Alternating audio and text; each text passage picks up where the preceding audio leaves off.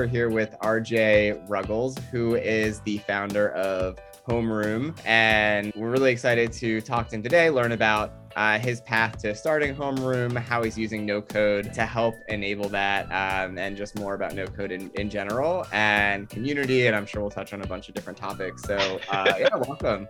Thank you. Thank you for having me. I'm super excited. And thank you for coming in the middle of your fundraise, which I'm sure we'll talk about as well. So much appreciated. First, I'd love to learn a little bit more about your background and how did you come up with the idea for Homeroom and kind of get it to where it is right now. But yeah, so just a bit about my background. I am a two-time founder. So in addition to running Homeroom, I also run Playtime, which is an adult lifestyle brand for kinksters, fetishists, and adult content creators. And so I have had a really non-traditional entry into tech, which I think is probably why I'm such a big fan. I was a sex worker and makeup artist, actually. And going into 2019 and 2020, I was like really starting to build a career. I was working at Mac. I started doing classes for LGBT individuals, trans women, and women of color over the age of 40, trying to teach them about makeup and beauty and how to use products and everything. And then COVID. So overnight, in the span of a month, I lost my job. I obviously wasn't doing sex work. And of course, you know how the United States treats sex work. So of course I didn't have insurance.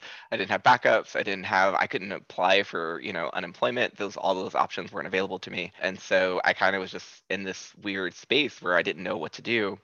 And I had taken a job trying to get back into IT, but because of COVID, I wasn't able to actually train or onboard. So for the first 6 months, I literally was like answering phone calls like maybe 8 times a day and spending the rest of the 7.5 hours doing nothing. So rather than waste it, I started trying to find something to do. I built Playtime solo for a year. And we really just focused on community building as a way for us to get our name out there. And so I built our Shopify, ran our email marketing, all of our influencer marketing, our social media, like all of it, and just read and as much as I could and started learning about it. And so because of no code, I was able to scale. We did 53K in sales the first year. I brought on a virtual assistant who's now my executive assistant and started bringing on various community members to turn into a community-driven and community-run company. Which now it is. It runs independent of myself. I only have to spend like an hour or two on it now. And so what ended up happening is we built this Discord server. We were like super excited about it. We had partnered with someone to do like a gate on it. So people had to like sign up for a plan and everything. We tried to turn it into a social network and it worked really well. We had people from all walks of life, doctors, lawyers, servers, waiters, whatever, all finally having a safe space to talk about kink, talk about all these things that they were interested in, find friends, not feel so weird and out of place for once, and do it in a private, safe space. And so as a business owner, I said, all right, built this thing, it's going well. Now I need to understand the value from it. Let me build my OKRs, let me build my OARs, let me start to develop metrics. And all of those resources just didn't exist. Discord has really lackluster server insights in my opinion, and it was just really difficult to understand the value that we were providing and also understanding how to execute and run operations. And so that's where Homeroom came from. And essentially what we're doing is building an all-in-one software platform that allows you to merge automation, people management, community operations, and community insights into one single place. So creators, large and small, enterprises, large and small, can finally have the tools necessary to build, manage, and scale communities of any size with all of the resources possible to make that happen. So yeah, it's kind of the story of how it came together. That's amazing. Incredible story. That I have a ton of questions that come out of it. So I think first, before we go too much into Homeroom, I'd love to learn a little bit more about Playtime because there are a lot of really interesting things there. One, I'm curious, what tools, like you mentioned, use no code tools to build. So maybe start there. Like what did you use to get that off the ground? Use right now to run it. Yeah, I mean, Playtime is probably the most fun. In fact, for those of you who can't see, I'm wearing a button-up shirt that has dinosaurs on it. This is one of our most popular prints. So yeah, I love it. It's a lot of fun. I basically dress like a giant toddler is what I like to tell people. But yeah, I mean, basically what I started with, I mean, a lot of people don't think about it this way, but Shopify in of itself is kind of a no-code platform, honestly. You're essentially able to build an entire e-commerce company without ever writing a line of code. And so that was kind of my introduction to it and, doing entire web design, integrating different apps. And then from there, I started kind of like going forward. I discovered Notion really early on, which was just mind-blowing to me because it was like, not only did I have a space for operations and agile project management, I had my own internal wiki, I had help desk, I could make websites from it. And so from that, it just kept growing and growing. And so what we did was we used Shopify for our front end. We used Tapcart for our mobile apps, native mobile apps on iOS and Android for Playtime. We started using Notion for pretty much everything internal. So all of our people management, our workflows, onboarding, task management, wikis, all of that is stored inside Notion. Mm-hmm.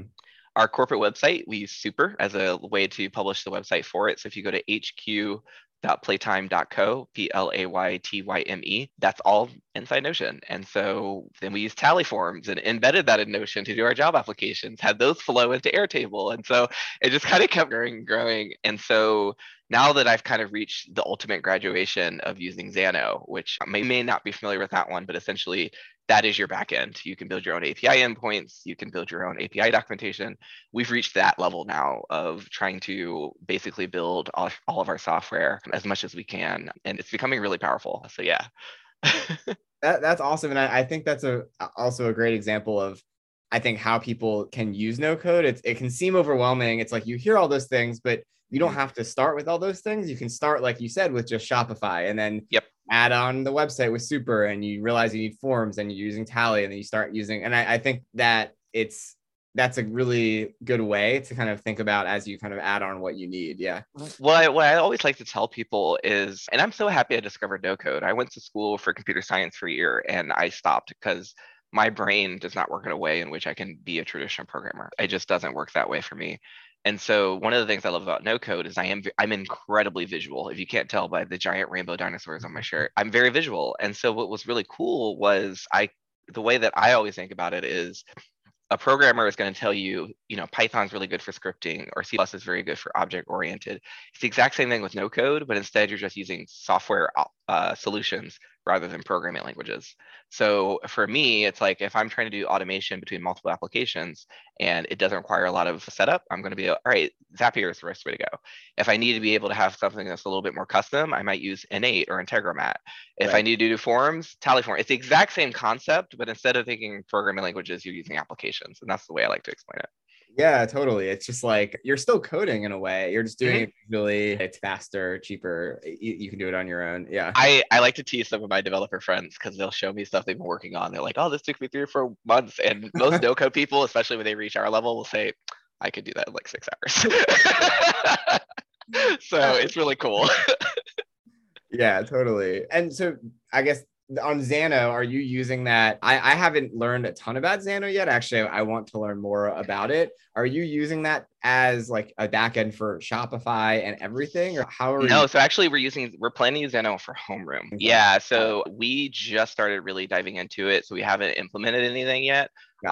However, I'm very bullish on the platform. I think it's a really great software solution. Prakash over there, me and him have talked, and I think one of the things that they've done really well is that they have tried not to do everything. I think a lot of no code solutions make the mistake of trying to be all in one, and I don't think that's the right approach. I think figure out what you're really good at and the niche that or the problem you're trying to solve and stick to it. Which for Xano, they say up front, they're like, we are not the place you start. We are the place you graduate to, which I think is such a great way to do it. And so they've done like office hours, and they have, the one thing I like is they have their non-technical founder lead the office hours to like show how a non-technical person can use Xano, which is really cool. But Prakash, he's done some really cool sessions. He did like one where he built a Star Wars cantina using Xano, which is like such a cool idea. And so, yeah, it's just a really great solution. But I tell everyone, like, it's what you graduate to when you're ready to build backends. For just getting started, stick to Airtable. That's going to be all you need. I think that's spot on. Yeah. And I agree. I think Xano, the reason I'm interested in it and want to learn more is I've been impressed by the product, and it seems like it's really solving a need, I think, for people who need, when they graduate from, like, at a certain point, Airtable is just going to start breaking down at a certain scale. And I think that's awesome that Xano is there for that. I agree. And it's funny because a lot of people, like, for example, most people don't know Airtable has a max of 50,000 records. A lot of people don't know those things. And so what you just touched on, I think, is the most important part of scale. And I think that's why Bubble has taken off, is, you're able to scale a platform to thousands and thousands of users and it can, work well. My frustration with Bubble is it's very closed, which is the reason I don't use it, but I definitely think it's a great solution for so many people. Yeah, totally. So the other thing I was interested in, so you mentioned that Playtime is community run now, and it sounds like the community, or maybe you can elaborate, is running it Yeah. in some ways. And what kind of comes to mind with me there too is I know that seems to be kind of the Web3 dream that you see on Twitter, a lot of like a community run thing. And I don't know if there's any, similarities there, or kind of how the community incentivized to run it, and how is that working? It seems like a really novel idea there. Yeah, happy to answer. So what I mean by community run is we've really been focused on trying to find community members in order to run various parts of the organization. And I'm sorry, give me 1 second. I'm so sorry. No worries. Sorry about that. Yeah, no. So what I mean by that is when we say community driven and community run for Playtime, Yeah. what I mean is that we actually have found community members to run various job positions within the company. And so, for example, we brought on interns to take over pretty much all of our marketing. So we have people who are in the fetish community who run our TikTok, our Instagram, our Twitter. We have a community manager in training who I've been personally training to run our Discords. And he also helps lead our intern team, and they run their own marketing meetings and everything independent of me. Our podcast, one of our collaborators, he was originally an ambassador that we worked with, and they have affiliate codes to promote our products and stuff like that. But turns out he's an Emmy award-winning journalist, unbeknownst to me. And so he has his own podcast that we produce, and he does all the editing, and one of our interns help with doing the editing and the promo clips and everything like that. And then now we have community members who are now starting to learn more about our Shopify operations. And so it's really cool because it's like I get to sit back and be more of a leader and a CEO while they bring to the table the things they want to do. And the reason is my leadership style, I like to be very decentralized. It's a big reason why I'm a big fan of Web3. We set OARs, area of responsibility. People know what their job roles are, and they are the people who need to be making the decisions. We'll asynchronously collaborate on thoughts, opinions, and give a outline of what we think should be done for various decisions. But then ultimately, whoever is in that area of responsibility, it's their job to make the call, make the decision, and then put it into practice. So it's allowed us to operate so much more effectively because essentially we're allowing people to own their own roles and have fun with it. And so up until now, a lot of it has been volunteer. Because I've been so focused on homeroom, I haven't been able to really set up the incentive structures that I want to. But now that we're about to finally close, Playtime is going to be reincorporated as a C Corp. We'll be setting aside a community equity section, so we'll be able to offer equity to various community members who contribute. And then we're hopefully going to, as we start to increase our sales and increase our numbers, we'll then be able to do profit splits with various people in the community who help us out. So it's really fun. That's awesome. So it sounds like you created this community that created this community that's passionate about your product, about your business. And when you do that, then you can start bringing those people into the business. Kind of the secret there. So the hard part is, creating something that people are passionate about. Exactly. That's why the whole concept of DAOs has been really fascinating to me, because essentially Playtime is a DAO. I just don't like saying it is because it's kind of a buzzword to me right now. I don't think many people know what it takes to actually run a business. And so, but it really is, it's community driven, it's community run and community operated, which is what I always wanted. So it's pretty cool. Yeah, it is a DAO. I guess it's a DAO, but it doesn't have like a cryptocurrency behind it. But it's funny. I have another podcast with my friend called What Do You Think? And we talk about different business ideas, and every week's a different topic. And we did DAOs a week ago, and we kind of had that same discussion of like, you don't necessarily need a cryptocurrency for it to be a DAO, right? Or I think that's what's so interesting about DAOs in general is we're still figuring out like, what is how do you set it up?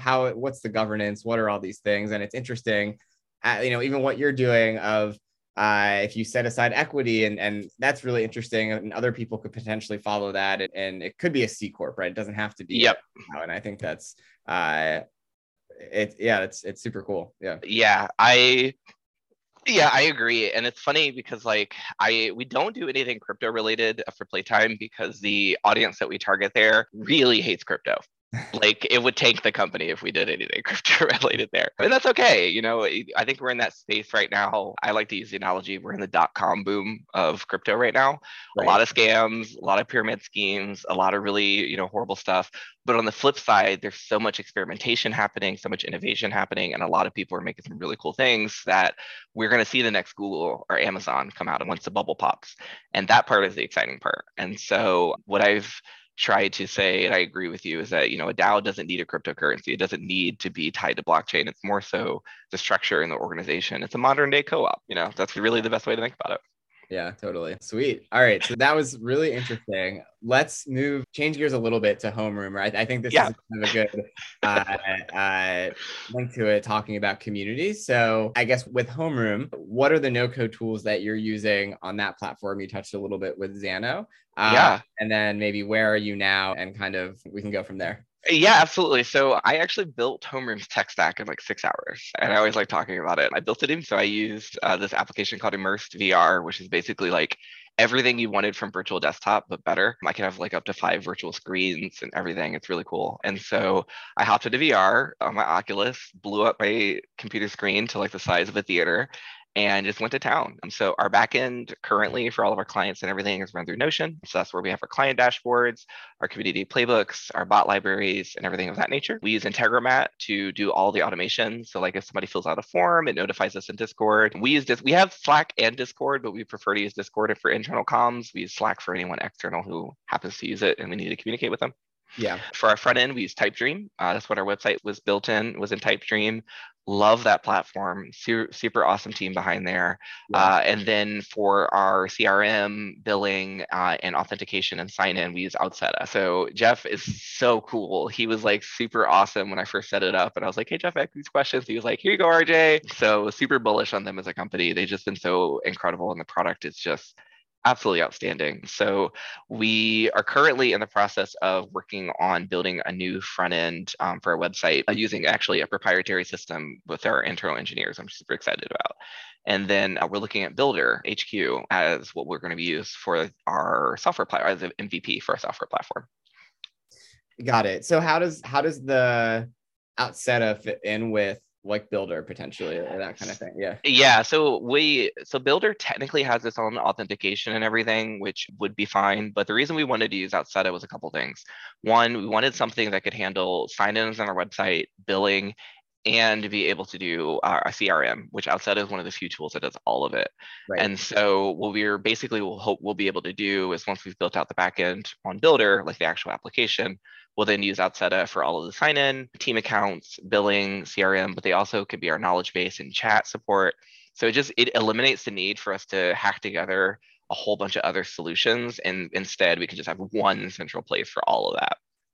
Got it. So you could use Builder, for example, as the app, but then instead of having to build all the features that Outseta has in Builder, you can use Outseta. Exactly. And one of the things I really appreciate that Outseta does is and Jeff even has spoken to this before, is they didn't set out to make a no-code tool.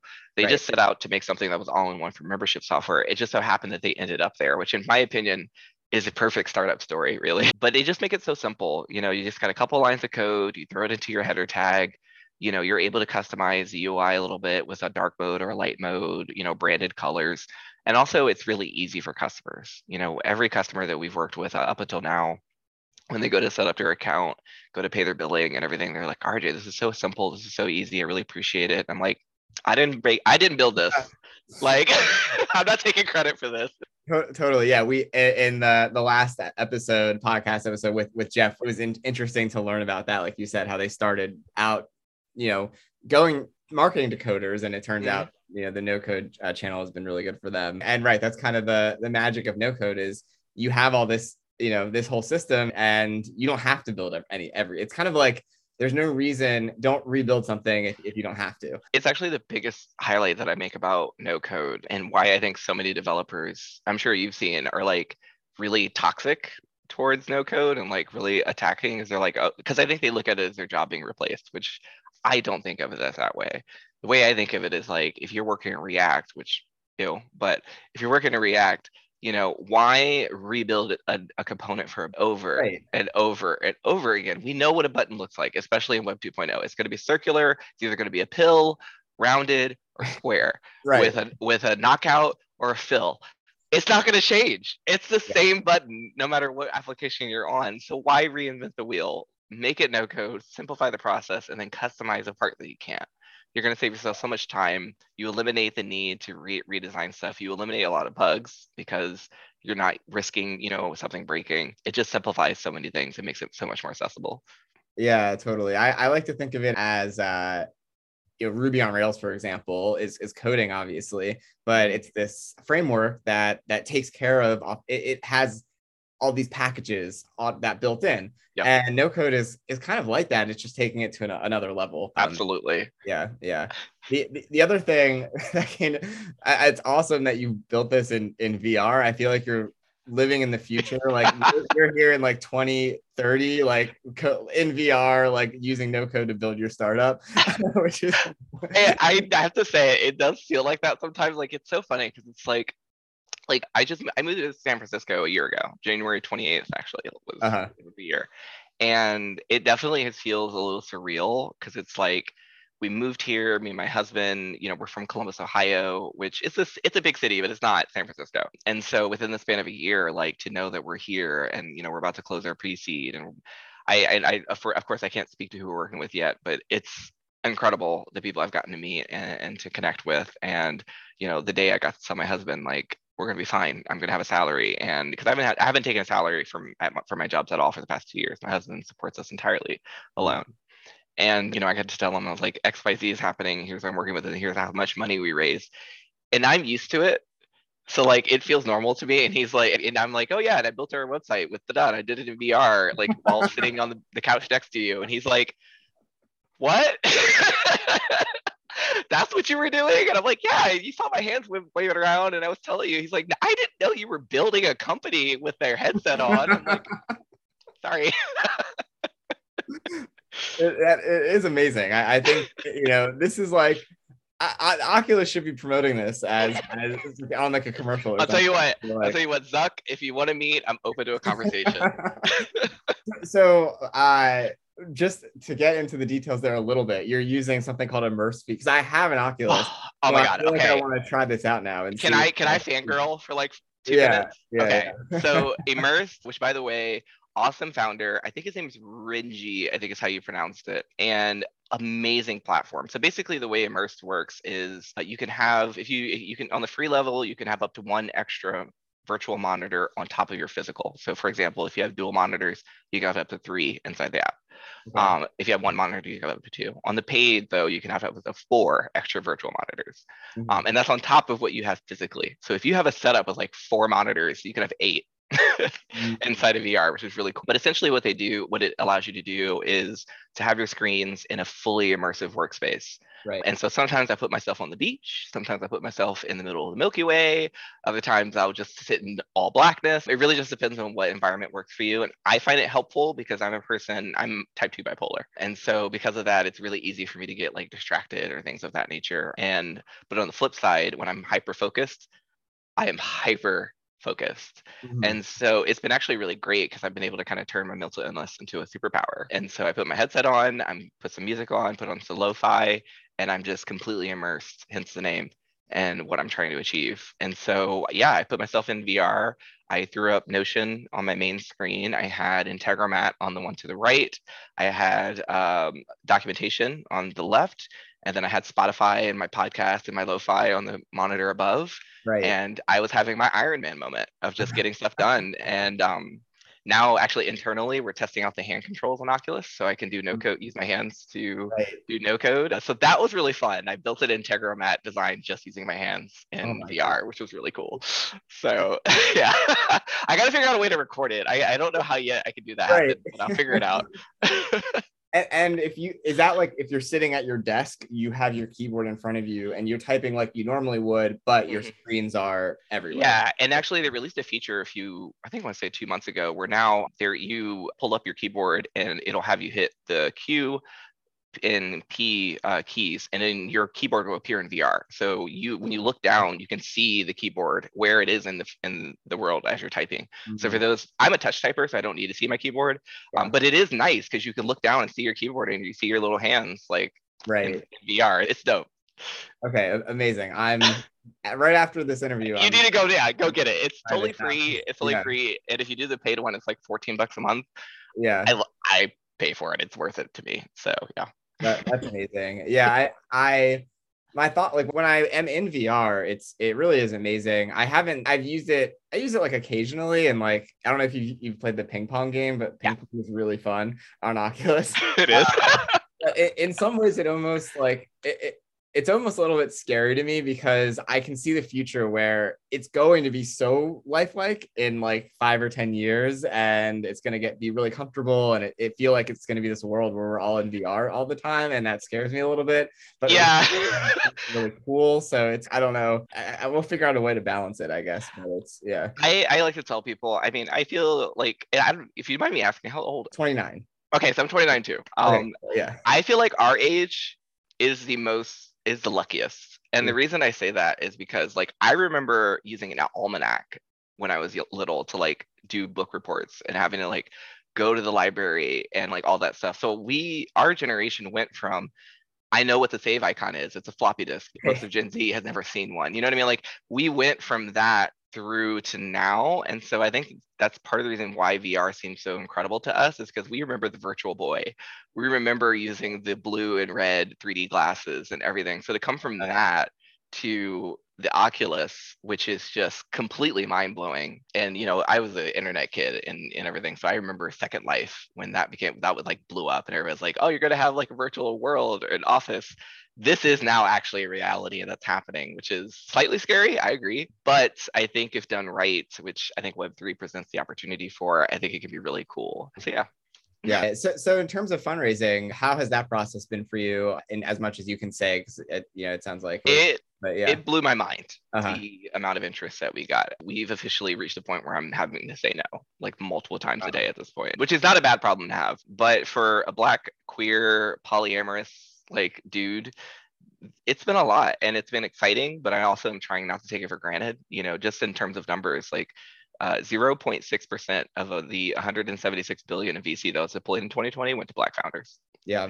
Barely 0.5%. And now for 2021, it looks like that's about 1.8% of VC funding went to Black founders, which improvement, but I think that speaks for itself. I'm not even going to have to say, I don't have to say anything else there. So it is a little bit of that insanity of like realizing how much of a unique opportunity it is and being thankful for it, but also validation, and that like, wow, this is such a standout thing that we're trying to do, that we have a lot of people interested, and not just interested, but like to the point that we were able to we're going to be able to reach our goal. If we close this week, it would have taken 1 month.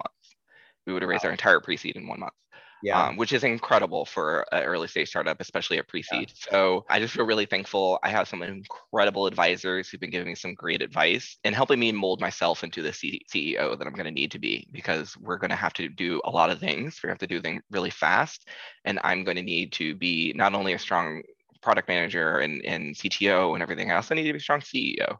And that takes a unique skill set. So I'm just really thankful we have the right people to make that happen.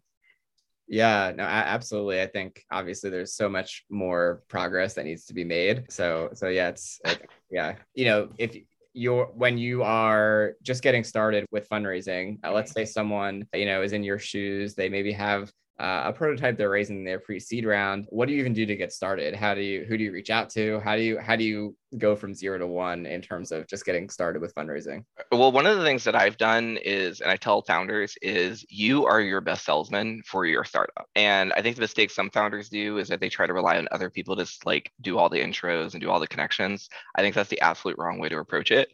Don't be afraid to DM people. Twitter is like the open door into VC, and a lot of people don't realize that.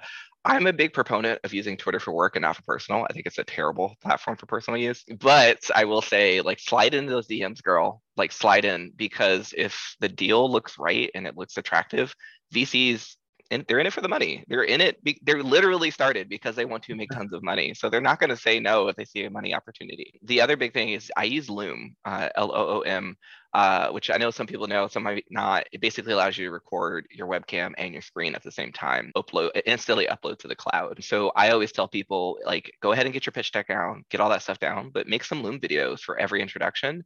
It'll take you 3 to 4 minutes. It feels personal, and they get to hear from the horse's mouth of what you're trying to do, because there is nothing that can replace a founder's passion than hearing it straight from the founder.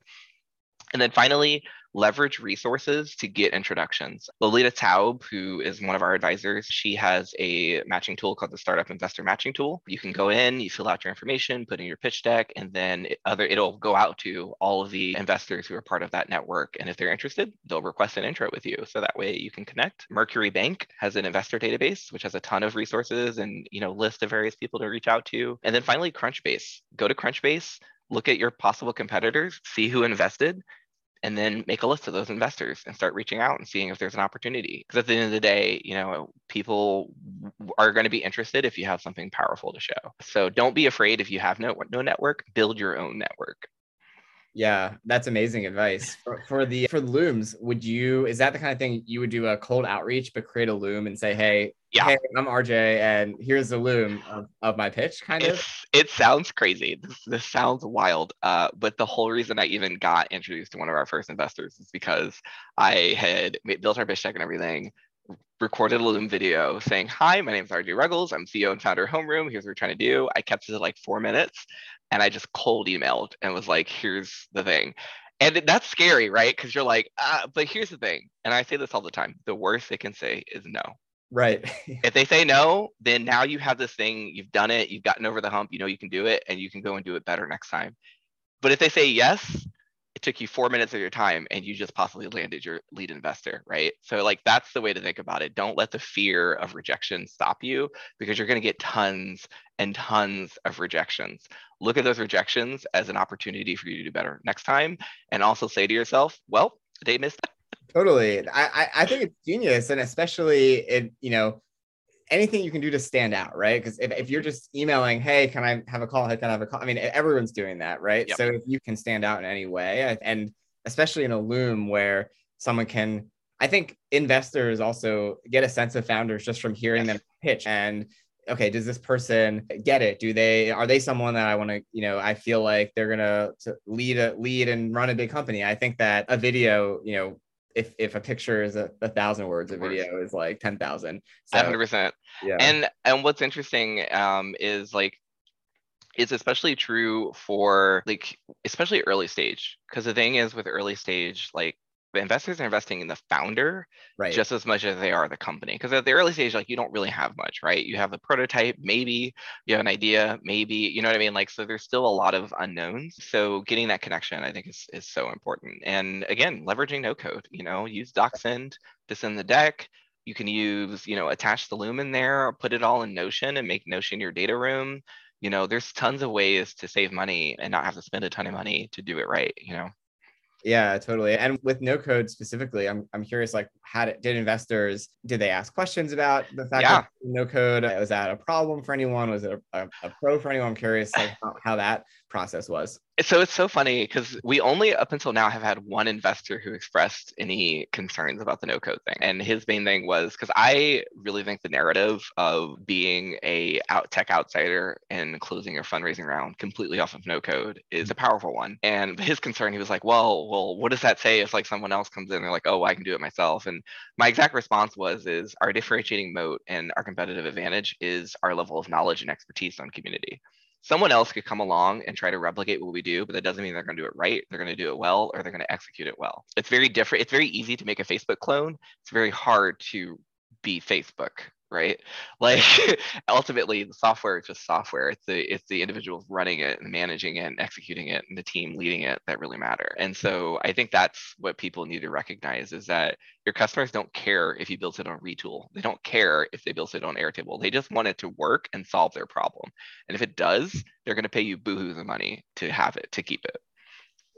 Yeah, that's an amazing answer. And I'm like, nodding along like, yeah, let's. You're like the living proof of it. Like, you have this great platform. You have like, what do you say, like 1,000 like members that signed up for so far, and like, you're proving it like natively, like, what I mean, actively. It's so cool.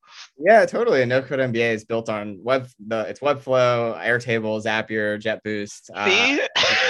Matt, the whole platform. Because when I was like, I need to build this in no code if I'm gonna build no code MBA. So right, totally. You can build all sorts of businesses that can scale pretty far. And like you said, no one cares what the programming language is underneath, nope, as long as it works. As long as it works. I mean, it's the exact same. And I'm so happy you said that, because it's the exact same thing, right? Like, it's like no one cares what Mercury was built in, what language Mercury Bank was built in.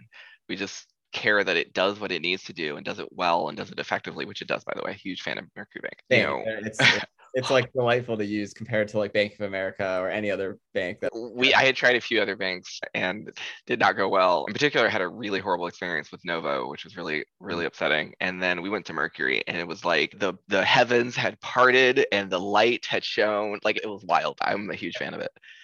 Yeah, that's awesome. It's like we're in such an amazing time now where there are all these amazing products that you can use as a founder, which just didn't exist 10 years. Like 10 years ago, or even 5 years ago, you were just stuck with whatever bank there was, and you were stuck with these tools and things like that. Yeah, I think that's what makes me so excited about no code is the entry for people outside of tech to use technology to further their goals. Right. I think maybe, Seth, you can relate, is that I think working in tech, it makes you, and then being friends with, or like my husband, for example, is a therapist who works for the government. Mm-hmm. So like seeing the difference of opportunity for those outside of tech versus those inside of tech makes you realize just how lucky we are to be in this space, and the opportunities that could open up for a secretary who needs to run reports. She can stop copying and pasting out of Excel. She can just create this app that builds it out for her, and maybe use Retool in order to have it organized in a way. There's so many opportunities for people to leverage it and help them further their careers in whatever area they are, whether they're a writer, a creator, a seamstress, a painter, whatever that might be. There's so many opportunities for them as well. Yeah, totally. That's a big part of what drives me with No Code MBA as a whole, is bringing more people into the digital economy, teaching people the skills that anyone can learn if they're willing to put in a little bit of time, and it just makes it so much more accessible. So yeah, I totally agree. One other thing with fundraising, I know I think storytelling is so important, and that's a really great way to, I think it's important in getting investors and employees and really everyone to buy into your mission. Mm-hmm. And you're a really amazing storyteller. I can already tell just from this podcast. Thank you. Like, is there anything, if someone is, putting together their story, what can they think about to put together a good story about their business? Yeah. That's a good question. Come naturally. Well, one of it is, I'm sure you noticed, I love to talk. So like that's part of it. I think I just naturally just love to talk. But I think there's a couple of things. One, don't be ashamed of the hard parts of your story. Like I am very open about talking about me being a sex worker and the challenges that presented, and being a tech outsider and having to learn a lot of stuff myself, because I think it's important to highlight. I think a lot of people only see the stories of founders that raise all this money, and then you go, oh, they got a $200,000 loan from their parents, or they were a software engineer who exited out of Stripe and were able to not work for 2 years and be fine. But because of that, a lot of founders then feel like ashamed of their own story because they didn't come from that. No, that is your superpower. That is your strength. The fact that you had to struggle and overcome those obstacles and were still able to achieve this is an accomplishment. So don't be afraid to share it. But then the other thing too is to make sure you tailor your story back to what you're doing, right? So like if there are moments that really like were the biggest catalyst for you to create, or were a pivotal moment in your line of thinking that allowed you to reach where you are, talk about those things and highlight them, and talk about how they affected you and why it brought you here. Because ultimately the story should finish on it should finish on where you landed, but the journey that got you there should highlight all of the different opportunities that then landed you at this destination, because the journey is just as important as the destination. And so, and practice. Stand in front of a mirror, like record yourself. As painful as it is to watch yourself back and listen to your own voice, record yourself, because it'll let you catch things that you might otherwise not have.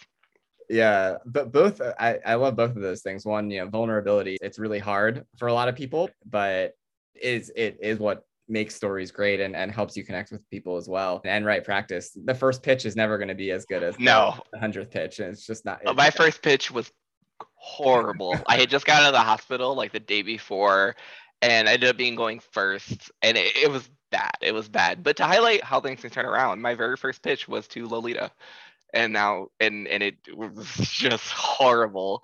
And then now a year later, she's an advisor and has been such a great resource and helping us figure stuff out. And so you never know what life would take you. Yeah, that's so true. And also that ties into not being afraid to send that Loom email or ask for help, because you never know. Like the worst that can happen is someone says no, and there's a lot of things that can happen out of taking a small risk. Cool. So what are the future plans for Homeroom and for yourself now, kind of looking into the next year? So obviously closing our fundraising round, really great. But honestly, focusing on our product, getting our MVP out, we're trying to aim for end of Q1 as a goal, but you know how it is with startups. It always takes twice as long and twice as expensive as you plan it. So we'll see. But yeah, trying to get our MVP out and really just starting to really highlight the importance of community. I'm a really big believer that community building can be one of the most powerful differentiating modes especially for early stage startups. It's your feedback loop. It's your early users, your evangelical users who are going to share knowledge and get other individuals to buy in. I just really love community building, and trying to share that knowledge with as many people as possible is a really big thing for me. And then finally, just really starting to lean into Web3. And putting myself in the right spaces to be visible, especially as a person of color and a queer person of color at that, in a space that is heavily cis white male dominated, uplifting women and female voices in that space as well, and highlighting their projects, highlighting the stuff that they're working on so they can have a seat at the table as well. Because what I would hate to happen is to repeat all of the mistakes that were made with Web 2 in terms of diversity, inclusion, and accessibility. And so I just really want to be part of that movement to make things more equitable and fair. So yeah, that's awesome. For community, what are some of the things that you're planning to do or already doing to kind of build this community around Homeroom? Yeah. So we're about to launch our own podcast here probably in the next month or so, which I'm super excited about. I would love to have you on. But yeah, we're primarily going to be talking about community and the intersection between that and Web3. And then additionally, in how community has helped uplift outsiders from outside of tech is something I really want to be able to. As far as it goes for some other spaces, we're finally slowly going to start opening up access to our Discord server. And the reason that we're doing it is not actually to get people on our software platform. I actually want to educate people on Discord. And this is something that most community platforms, besides Circle, but most community platforms, Circle aside, they do a great job at this. They're really bad at it. Can you remember the last time that Slack actually taught you how to use a feature? It's the same thing with Discord, just kind of throws you to the wolves and says, good luck, figure it out. And so what we're hoping to do is do office hours, AMAs, education sessions, teaching them about the platform. So that way people can actually gain value out of it and hopefully stop feeling really overwhelmed in all these servers that they've joined over the past year. And then that hopefully being an opportunity for us to really highlight the importance of community. So yeah. So it sounds like a big part, making sure that when someone joins your community, you are there helping them, making sure they're getting value right away, exactly, having things on a regular basis so they, there's a reason to stick around and there's a reason to interact with people. One of our team members, Zevian, who actually is our creative solution specialist. So a lot of our stuff in Notion, he builds out our strategy for some of the ways that we implement bots in Discord. His favorite thing to say is talking about basically his reasoning is that anyone can make a blob on the internet, but the importance of community is making a blob that people actually want to come to. And for us, that really, and this is something we try to teach our clients, is that we're community managers. We're community management as a service. We're switching from a service model to a software model. But right now, like, we amplify your voice, but we can't replace your voice. So ultimately, if you're not going to be present, you're not going to be active, and you're not going to be here, the community is going to leave because they're here for you. They're not here for RJ from Homeroom. They're here for you. And so if you're not present, if you're not active, and you're not available, then what is the reason for you building the space? Yeah, totally. And that's something that it definitely resonates a lot with No Code MBA and like building the community there. And for a while, I have a Circle community and it's not super active, but I know that it's my fault because I'm not that active in that community. Yeah. And focus more on building out the content and, building out the platform. And, it's something I've really realized that in order to have a good community, you have to really invest a lot in it. It's not just going to happen by throwing up a circle or throwing up a Discord. And there's definitely, obviously, there's tools, and that's with like what you're building with Homeroom to help you manage it, which is really because it's so hard, right? I can speak to that. It's very difficult to, especially if you have other things in your business that you're trying to Yes. do a good job with managing your community as well. So it definitely speaks to like the need and the opportunity of what you're building.